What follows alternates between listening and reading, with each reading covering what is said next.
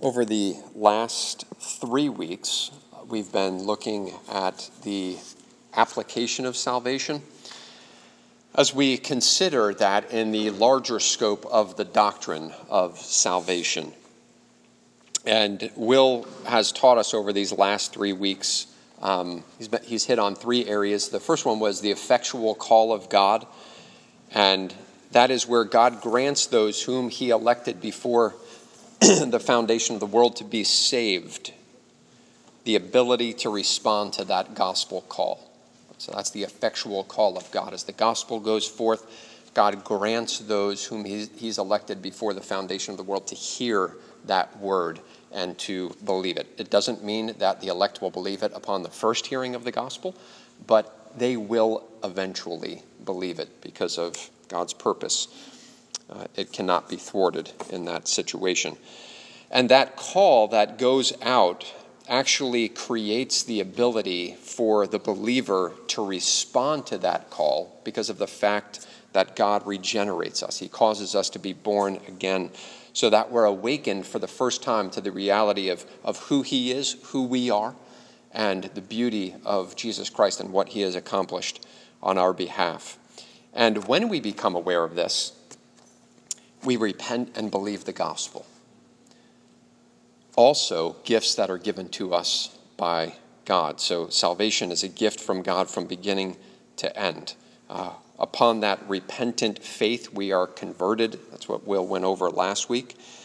And when we look at that, we think of our wills are activated to see the heinousness of whatever it is that we were trusting in to be made right with God, to turn totally away from that and to trust solely in the person and work of our Lord Jesus Christ. So that's where we have been with the effectual call, regeneration, conversion, and that brings us to the next step in the application of salvation, which is God's response to that repentant faith in the Lord Jesus Christ, his declaration about us that we are righteous in his sight, that we are justified. So as we begin this lesson, I want to ask you a question. What would you say is the most important question in the world that needs to be answered? Just throw that out there for you to chew on for a second. Okay. What's the most important question in the world that needs to be answered? Anybody want to? Yeah, go ahead. Yeah, that's massively important. Think of the implications that has, right? Who is Jesus? Your answer to that question is going to determine a lot, right? And I think if we went out and we surveyed people and we asked them that question, you'd get all kinds of different answers, wouldn't you? Right? But I think the most important question that we see permeating off of the pages of Scripture is this: how can a sinful man be righteous in the sight of a holy God? How can a sinful man be righteous in the sight of a holy God? At the end of all the answers that we can come up with, and a lot of those are good ones that we need to think through, I think this one is the most important because this is the one that will matter on the last day, right?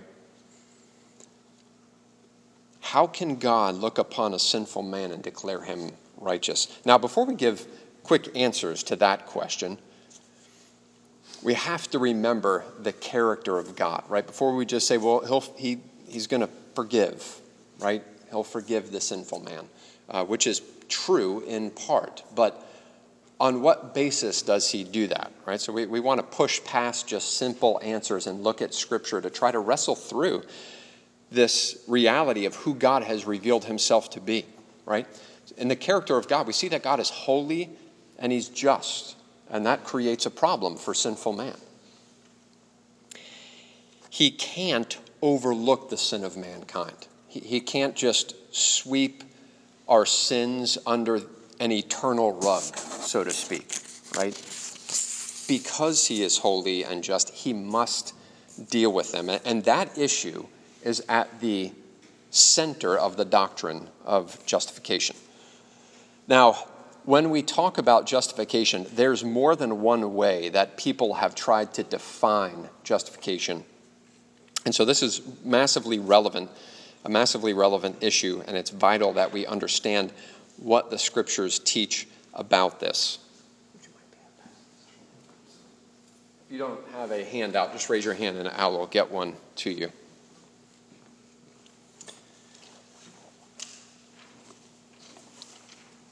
As I preached about a couple weeks ago, this issue of justification was at the heart of the Reformation. And the reason for that is because there were two definitions of justification that were being proposed during that time.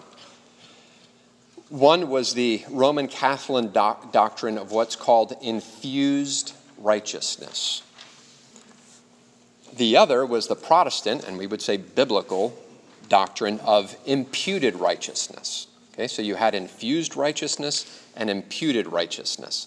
Those were the two systems upon which men were saying you can be justified in the sight of God. So let me just briefly explain what those are before we dig a little bit deeper into this. Simplistically speaking, infused righteousness is seen as a process of being justified before God. Rome would say that it begins with the initial sacrament of baptism, in which guilt is removed from the sinner. And at that point, through baptism, righteousness is infused into that person. Now, what they would say is, of course, that's been merited by Christ. That righteousness that's infused to this person has been merited by Christ, and so it's a gift from God. It's given to that person. But here's the difference here. That righteousness then is sustained and increased by the believer's good works throughout the remainder of their lives. Okay? So God starts the process. He infuses the righteousness through the sacrament and then through the other sacraments that Rome has. You keep that going. So at the end of the day, righteousness falls upon you. It depends upon you. And if at the end of your life you haven't reached a full state of righteousness, whatever that might mean, then you go to purgatory to have your sins purged for however many years before you can get into heaven. You can see why, if you've had any discussions with people who would hold to this system, they have zero assurance of salvation. And they shouldn't have any assurance of salvation if that's what they're holding to. So again, in this system of justification, the believer is made righteous by cooperating continuously with God's grace. Okay? So that's why during the Reformation you have statements like grace alone, faith alone, Christ alone, Scripture alone, to the glory of God alone.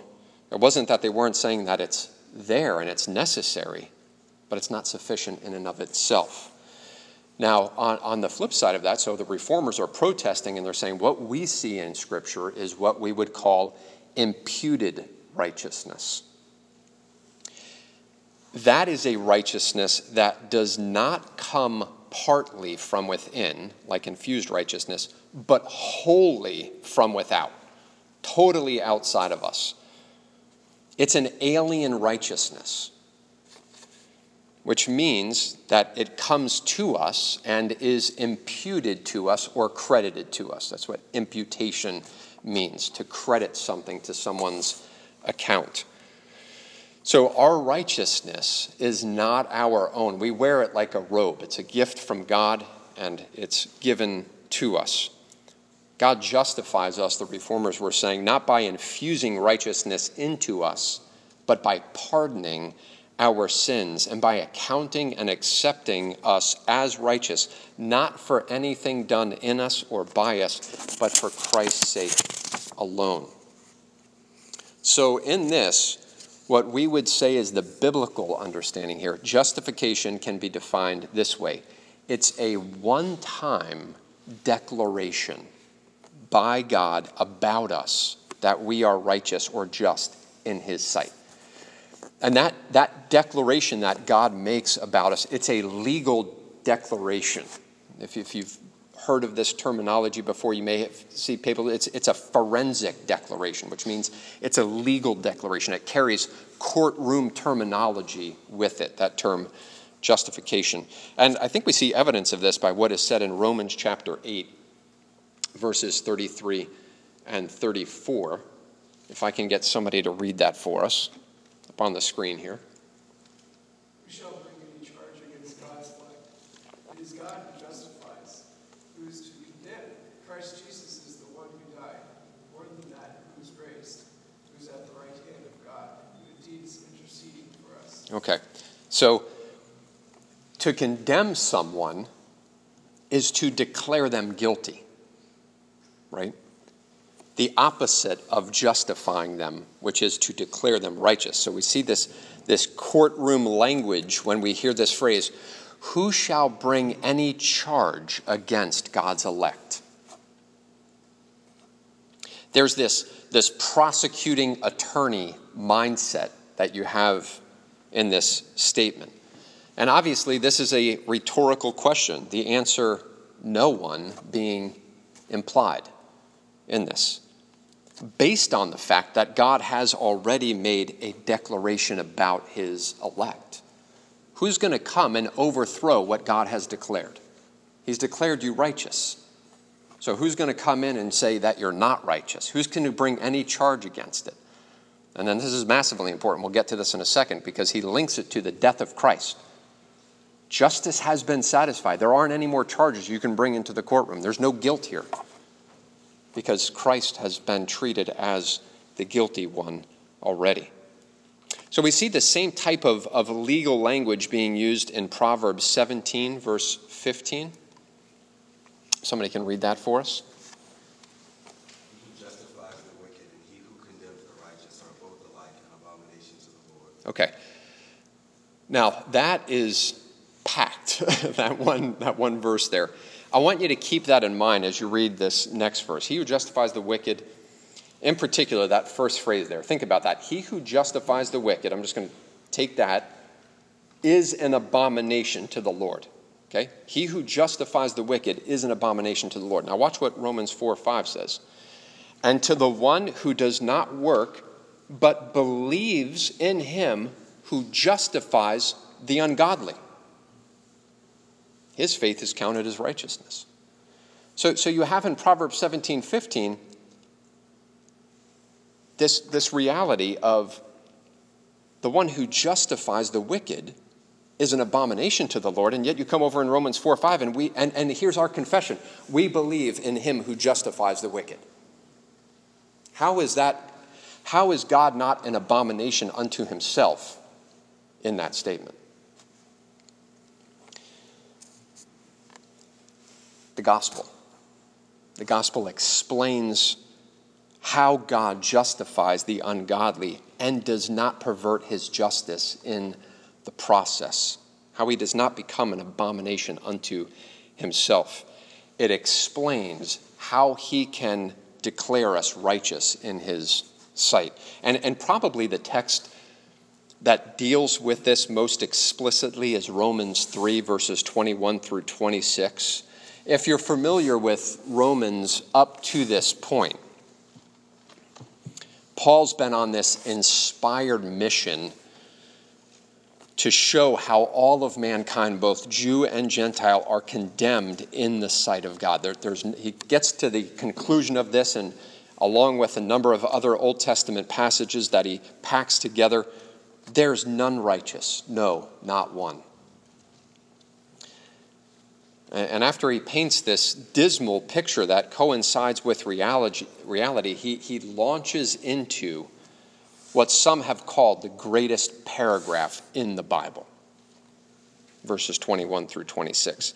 So let's read that and see what it says. Somebody can go ahead and read that for us. But now the righteousness of God has been manifested although the law and the prophets bear witness to it, the righteousness of God through faith in Jesus Christ for all who believe. For there is no distinction, for all have sinned and fall short of the glory of God, and are justified by his grace as a gift through the redemption that is in Christ Jesus, whom God put forth as a propitiation by his blood to be received by faith. This was to show God's righteousness, because in his divine forbearance he had passed over former sins. It was to show his righteousness at the present time, so that he might be just and the justifier of the one who has faith in Jesus. Okay, thanks, Will. This paragraph answers the question of how God can be just in declaring the ungodly to be righteous. Or to say it another way, how he can declare the unrighteous righteous. Notice here that he doesn't overlook our sin, right? That sin deserves judgment. He can't pass over it, as the text shows us here, right? In his divine forbearance, he had passed over former sins. That's a problem. Why? Because he's just. He's got to deal with that. All the sins of the elect of God up to the point of the cross were overlooked or passed over. They weren't dealt with sufficiently. They were dealt with sacrificially, but we know that the blood of bulls and goats can never take away sins. They were only temporarily covered. So how does that happen? And then what about before the sacrificial system was set up? What about all those sins? God can't overlook that. And so here's how the scriptures answer it. He puts his son forth as a substitute and punishes Jesus for the sins of his people. That's how he does it, right? He puts forward his son as a propitiation, as a wrath-bearing, wrath-absorbing, wrath-exhausting substitute. And death was necessary, a propitiation by his blood. Somebody has to die for the sins that God's people have committed. God's justice will not permit it to be overlooked. And so Jesus comes and he drinks the cup of God's wrath fully. He totally drains it. And in so doing, the justice of God is satisfied. And we're able, therefore, to receive justly a declaration of righteous about us. That's how God can look at you and say, you're righteous. It's because of this right here. That he might be, notice verse 26, that he might be just. I haven't overlooked sins. I've dealt with it on my son. And because of the faith that I've given you to trust in him, I can justify you. Because everything's been paid. All debts have been canceled. Justice has been satisfied. And I can look upon you with favor. That's amazing. I hope we never get over that. Right? It's easy. I've read this passage a million times, right? I hope it never escapes our wonder that God justifies the ungodly and how he has ordained to do that. Now, when we think about the declaration of justification that God makes about us, the scriptures show us two aspects of that, of how he does this. And we've seen some of it here in this passage. But first, it's pictured in a way that our sins are removed. They are forgiven. They're taken away from us. They're taken off of our account. In speaking about justification in Romans 4, Paul is inspired to quote David from Psalm 32. And he says this, "Blessed are those whose lawless deeds are forgiven and whose sins are covered. Blessed is the man against whom the Lord will not count his sin." So we're blessed because God is not counting our sins against us. But the question that we want to ask again is, what does he do with those sins? And this is a great opportunity when you're talking to people about the Lord and you're talking about forgiveness, because a lot of people can get to that point of understanding, okay, I understand I need to be forgiven and that God forgives. Press beyond that and say, but how does he do this? How does he forgive? He can't just make a declaration about you that you're forgiven and not deal with those sins. Those sins have to be paid for, right? Because he's just. And so Colossians 2 is a great passage that deals with that. And you who were dead in your trespasses and the uncircumcision of your flesh, God made alive together with him, now watch this, having forgiven us all our trespasses by, so here's how he's able to forgive you, by canceling the record of debt that stood against us with its legal demands. Okay, so there was a debt that stood against every one of us, and God has canceled it, and in so doing has forgiven us. But how? This he set aside, nailing it to the cross. So this record of debt that stood against us with its legal demands, Paul envisions here as God taking that record of debt and not just crumpling it up and throwing it behind his back and saying, you're forgiven. Because then he's not just. He hasn't dealt with those sins. He takes that record of debt and he pictures it as being nailed to the cross, which is Christ, bearing the wrath of God for that record of debt that you had. So the scriptures are replete with this type of terminology of how God justifies the ungodly. Another great passage here is Romans 8, verses 1 through 4. If somebody can read that for us. There is therefore now no condemnation for those who are in Christ. For the law of the Spirit of life has set you free in Christ from the law of sin and death. For God has done what the law, weakened by the flesh, could not do by sending his own son in the likeness of sinful flesh. And for sin, he condemned sin in the flesh, in order that the righteous requirement of the law might be fulfilled in us who walk not according to the flesh, but according to the Spirit. Okay, so notice back here. Go back to verse 1 here. There's no condemnation for those who are in Christ Jesus. Okay? So that verdict of guilty has been taken away from us. But then go down to verse 3 and watch how God did it. For God has done what the law, weakened by the flesh, could not do. What could the law not do? It could not present us righteous in the sight of God. It actually just does the opposite. It pronounces us guilty in the sight of God. So God sends forth his Son, and he does what the law could not do, present us righteous. And how does he do this? By sending his own Son in the likeness of sinful flesh, and for sin, he condemned sin in the flesh. So you go back up to verse 1. There's no condemnation for you now because Christ has been condemned already in your place. Okay? So that's important to see when we think about justification. And then Galatians 3, verses 10 through 13 is another passage that hits on this. If somebody would like to read that for us. For all who rely on works of the law are under a curse. For it is written, cursed be everyone who does not abide by all things written in the book of the law and do them. Now it is evident that no one is justified before God by the law, for the righteous shall live by faith. But the law is not of faith. Rather, the one who does them shall live by them. Christ redeemed us from the curse of the law by becoming a curse for us. For it is written, cursed is everyone who is hanged on a tree. Okay, so there again you have that aspect of how we're justified is by God taking our lives of rebellion against him and charging that to Christ's account. So Christ redeems us from the curse of the law. How? By becoming a curse for us. Okay? Because cursed be everyone who does not abide by all things written in the book of the law and do them. If you can live a perfectly righteous life, you're good. You don't need Jesus, but you can because you're sinful by nature, and so that's going to manifest itself as soon as you have opportunity to express it. And so Paul says in verse 11 there, it's evident that no one is justified by the law, right? Christ has satisfied the justice of God. Okay, go ahead, Des. I was thinking about the law and thinking that you can be justified by works of the law.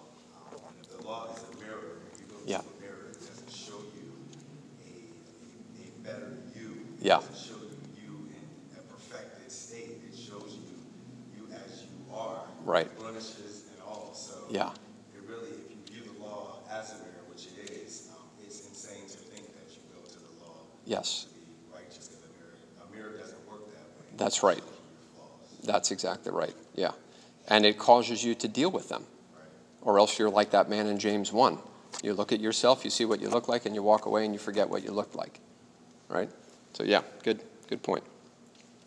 So just these passages, along with many others, help us to see the reality that our sins are forgiven, but they're not overlooked. So that's important to understand. But punished on Christ at the cross, and thus God maintains his justice in forgiving us. So that's one aspect of justification, is the removal of our guilt, the removal of our sin, the removal of our state of condemnation that all of us are in before God. But think of this. If God simply removes our sins and punishes Christ in our place, forgiving those sins, and doesn't do anything else, that essentially puts us in the same position as Adam was in before he had done anything right or wrong in God's sight. Right? So here's Adam created and then tested. Don't eat of this tree. You can eat of any of the other trees. Right? So he had done, right? He hasn't walked in righteousness yet, but he hasn't sinned yet. That's essentially where we're put when we have those sins removed from us. We need righteousness to be accredited to our account. And so it's important that when we talk about the death of Christ, we never minimize the life of Christ that was necessary to secure and earn for us a righteous standing in the sight of God. In fact, without a life of righteousness, his death would be meaningless. And so I want to just look at some passages that speak about the importance of the life of Christ for our justification. John 8:29. This is Jesus speaking. He says, "And he who sent me is with me. He has not left me alone, for I always do the things that are pleasing to him." Now, this, hopefully in your mind, it connects back to what was said in Galatians 3. "Cursed be everyone who does not abide by all things written in the book of the law and do them." So the opposite of that is, blessed is the man who walks in the law of the Lord, who fulfills the law of the Lord. And this is what Jesus is saying. I always do the things that are pleasing to him. He alone can make that statement. Nobody else can make that statement. Right? None of us can say, I always do the things that are pleasing to him. Not even for an hour. Right? In thought, word, and deed. But Jesus alone can make this declaration. And here's where the beauty of justification just shines off. That perfect life of Jesus, I always do the things that are pleasing to him, is counted to us. So that God now looks on us with the account of Jesus, as he looked on Jesus with our account to him. I want to look at another passage here in Romans 5, and we're going to spend pretty much the remainder of our time on this verse. We're going to come back to this in a few weeks when I do the lesson on union with Christ. But I do want to discuss it for just a couple minutes here, because this passage really puts into context the necessity of Jesus' perfect life. Okay, Romans 5:18 and 19. "Therefore, as one trespass led to condemnation for all men." And who is that referring to? Adam, right? Okay.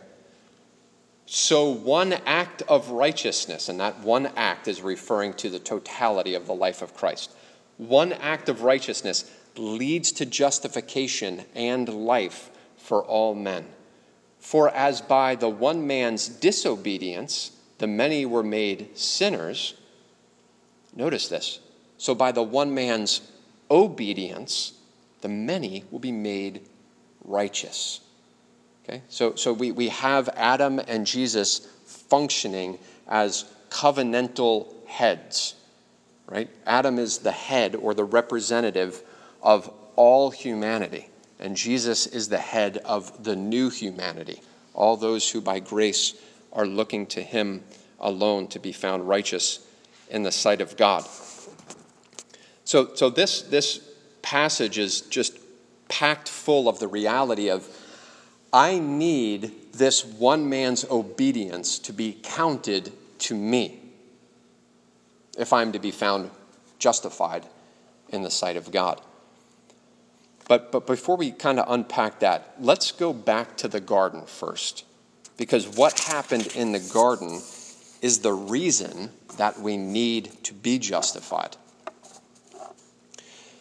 God created Adam and placed him in the Garden of Eden to tend it and keep it. He was told that he could eat of every tree in the garden except for the tree of the knowledge of good and evil. And if he did eat of that tree, he was told that he would surely die.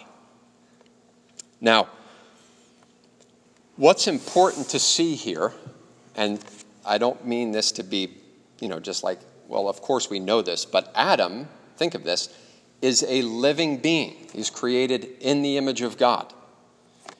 He's a living being, and yet what we see in this account in Genesis is that there existed another tree in the middle of the garden, along with the forbidden tree of the knowledge of good and evil, and that was the tree of life.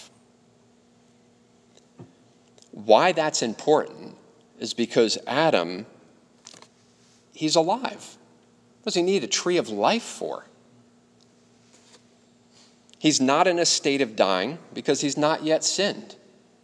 And yet here we have this tree of life in the garden. What we conclude from this, listen, is that this tree held out a quality of life not possessed by Adam as he was created. Otherwise, the tree of life would be meaningless. Now, this new quality of life, symbolized for us by the tree of life, is defined in Genesis 3:22 after the fall. Then the Lord God said, "Behold, the man has become like one of us in knowing good and evil. Now, lest he reach out his hand and take also." So he hasn't eaten from this tree yet. "Unless he take also of the tree of life and eat," and notice this, "and live forever." That's massively helpful for us. So Adam, in his created state, had not yet attained immortal life, eternal life. You may have heard this described in terms of this probationary period that God had set forth for Adam to test him to see if he would obey. And he was tested. God gave him a command. And he failed. And in so doing, he failed to attain eternal life for himself and his posterity, his offspring. And I think that's what Paul is getting at in Romans 5 when he puts Adam and Christ into comparison here as these federal heads. Adam was tested and failed, and you feel the result of that. But here's the glory of the gospel and why justification is so beautiful. Christ was tested. He comes as the last Adam or the second Adam, and he succeeds. Adam comes and he fails, and he doesn't take us where we need to go, and that is into a state of righteousness and eternal life with God for all of eternity. But Jesus comes along as the second Adam, the last Adam, and he does that for us. He earns eternal life for all his people. He comes and he takes his people where Adam failed to take them, into life eternal. And this is why the life of Christ is so important for us to understand regarding our justification. I hope you focus on the life of Christ when you think about the gospel. He's got to come and earn my righteousness because I don't have a righteous standing. If sins are merely taken away from me, that essentially puts me back into the state that Adam was in. I need righteousness to be credited to my account. And so Christ comes and he earns for us the righteousness that we need to stand in the presence of God for all eternity. And it is unchangeable.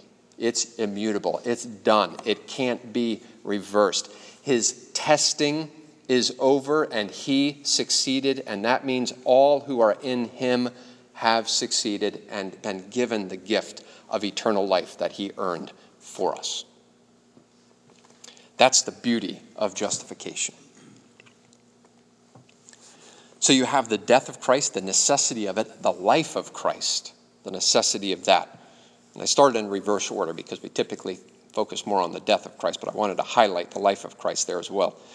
And then the last thing I want to mention about our justification is that the life and death are not the only important acts of Christ that secure this standing of justification for us, but also his resurrection.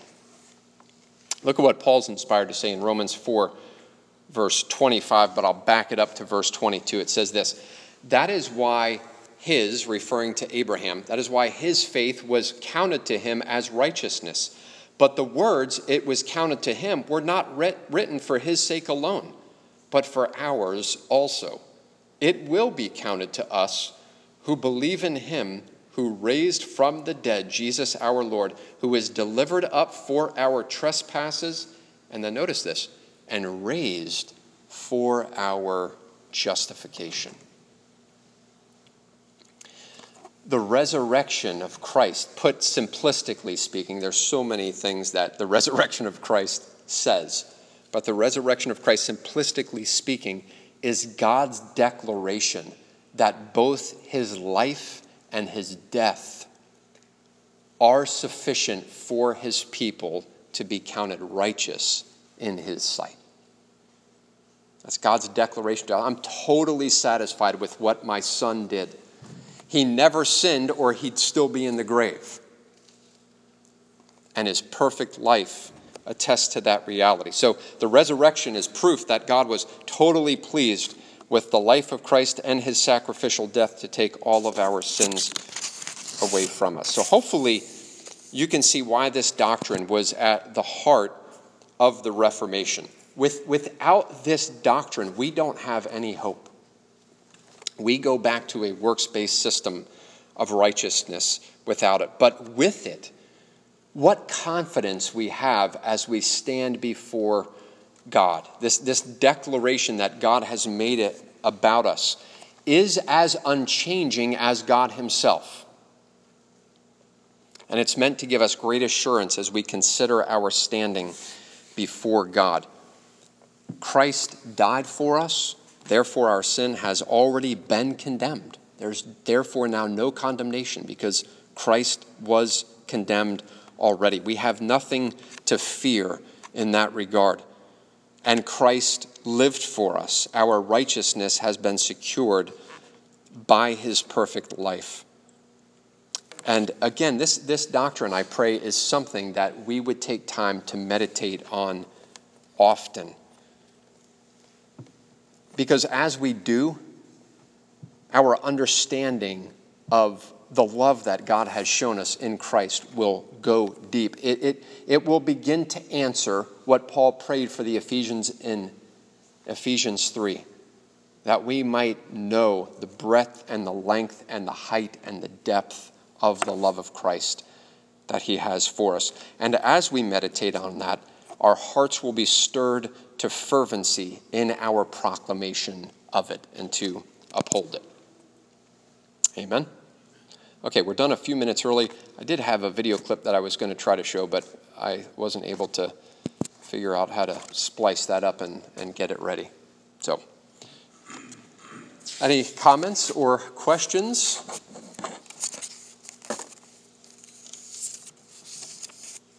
Al? Yeah. This reminds me, what slide or verse was it that it said, and it is evident? Yeah, Galatians 3. I'll back up to that. It just reminds me of my Jewish friends and folks like Ben Shapiro Yep. who believe that the Messiah is not Right. a physical, it's not a sort of the Son of Yeah. a messenger.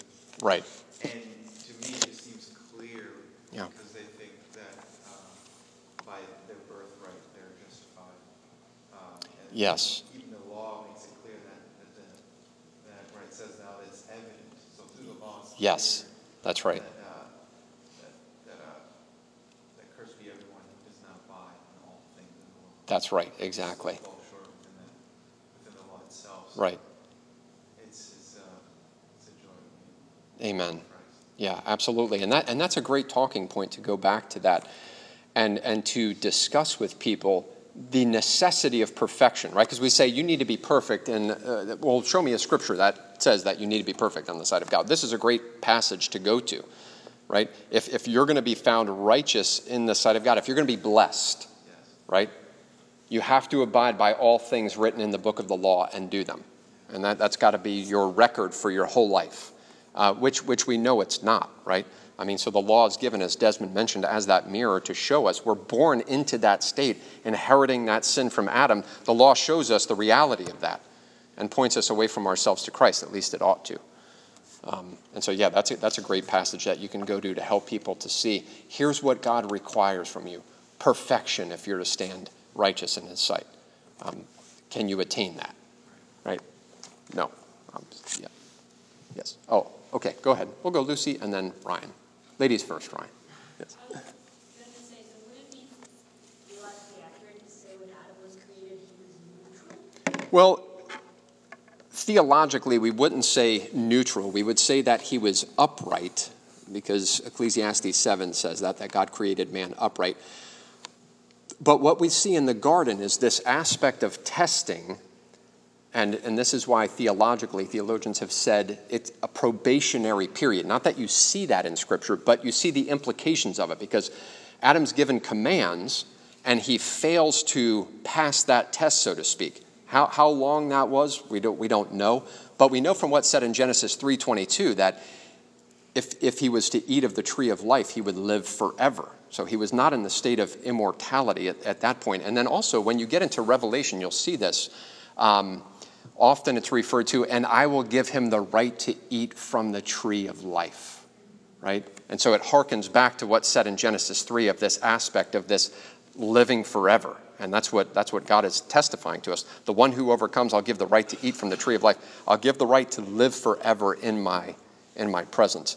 So a state of neutrality is not how we would want to say it, that he was created upright, but he was also tested by God during that time. He had the ability both to sin and not sin. If we looked at Augustine, did a good job of kind of breaking up what that looked like. But he failed in that. And this is what Paul essentially brings out as he looks at the life of Christ and as he looks back to the garden at the life and testing of Adam in Romans 5, and he compares those two and says, here's where you are. You're either in Adam, and if you are, all die, or you're in Christ, and you will live if you're there. Just go back to the slide. It was Romans 5 where it talks about the guilt. The works of the guilty, and then how Christ pays for the works of the guilty. Was it Romans 8? Was it 8? Was that the one? Probably was. Okay, because I don't think I had Romans. Well, yeah, no, I'm sorry. Romans, was it that one right there? Romans 5, 18 and 19? Oh, okay. All right. Well, something happened. Well, praise God, we got through the lesson. Romans 5, 18 and 19. Yeah. Ryan. Desmond's comments about the law being a mirror Yes. made me think of your sermon of the two men praying in the temple. Mm-hmm. And the Pharisee has his own version of the law, Yep. which made him think he was doing okay. Yes. It wasn't the law as God had spoken it, but Yep. the law as he had remade it. Yep. The Pharisee sees the law as it is, and because of that, his response is vastly different. Yes. And the tax collector's response is different than the Pharisee. That's right. That's right. Yep. Amen. Yeah, he sees himself for who he truly is. Yep. Will. So I think I read that John Calvin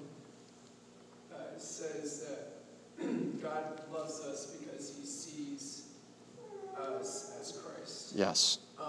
And so I guess I was kind of wondering kind of how opaque is our covering of Christ? And like how much does God see us and love us for us? Yes. And how much does he just kind of like not look at us at all?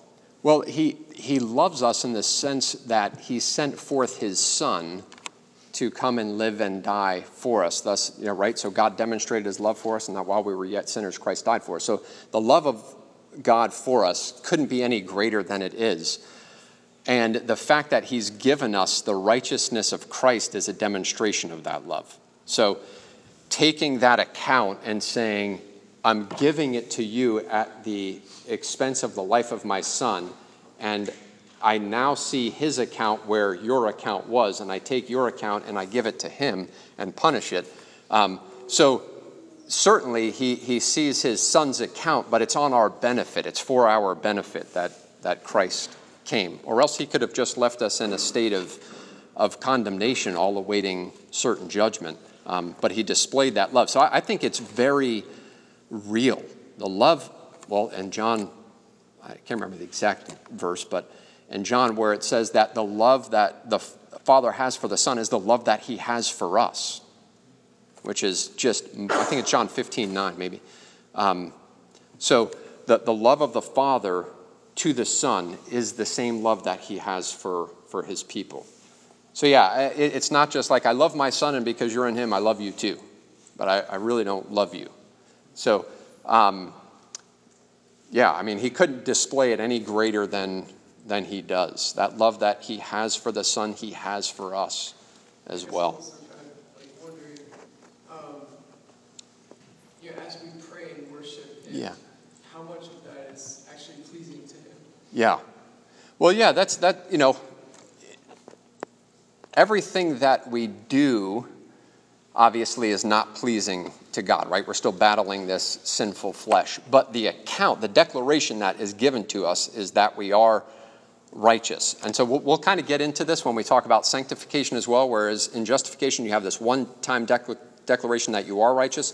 Sanctification, you're being made righteous in the sight of God because of what you've already been pronounced as. So certainly, sin is going to continue to taint everything that we do, and yet at the same time, because of the work of Christ, it's acceptable in the sight of God. But we won't be free from that completely until that last day. So, okay, one more, Pito, and then I'll close. No, I was going to say, the issue of the garden is like super, super important. Yep. For how we look at the rest of theology. Yeah. I think it was Poythress who was asked, if you get the garden, you're saying you get the garden right, you get eschatology right. Right. He said if you get the garden right, you get everything else right. Correct. And like for years, we growing up in like Americanized evangelicalism. Yeah. That was like this thing that nobody could ever offer an explanation to. So if he was perfect, how did he fall? Yes. He was capable Yep. of sinning. Right. And the issue was that he wasn't in how we interpret perfection. Because Right. he still had the ability to choose sin. Yes. He wanted sin. Yep. And the hope we have is that one day we won't be capable of sinning any longer. Correct. And in that, it's better than the garden. Yes. Better, much better than the garden. Yeah, amen. Amen. Good stuff. All right, good thoughts here. Let's go ahead and close in prayer. Father, we thank you again for the opportunity to talk about this doctrine that really does become the article upon which we stand or fall. If we get justification wrong, we are in error. We will go into error in so many different ways. And so thank you for this time to look at your word together, to rejoice afresh in the reality that you declare the unrighteous righteous without violating your righteousness, but upholding it through the work of your Son, his life, his death, and his resurrection. So I pray that you would strengthen our hearts, help us to meditate often on it, and help us to be fervent in our proclamation of it. We thank you for that in Jesus' name. Amen.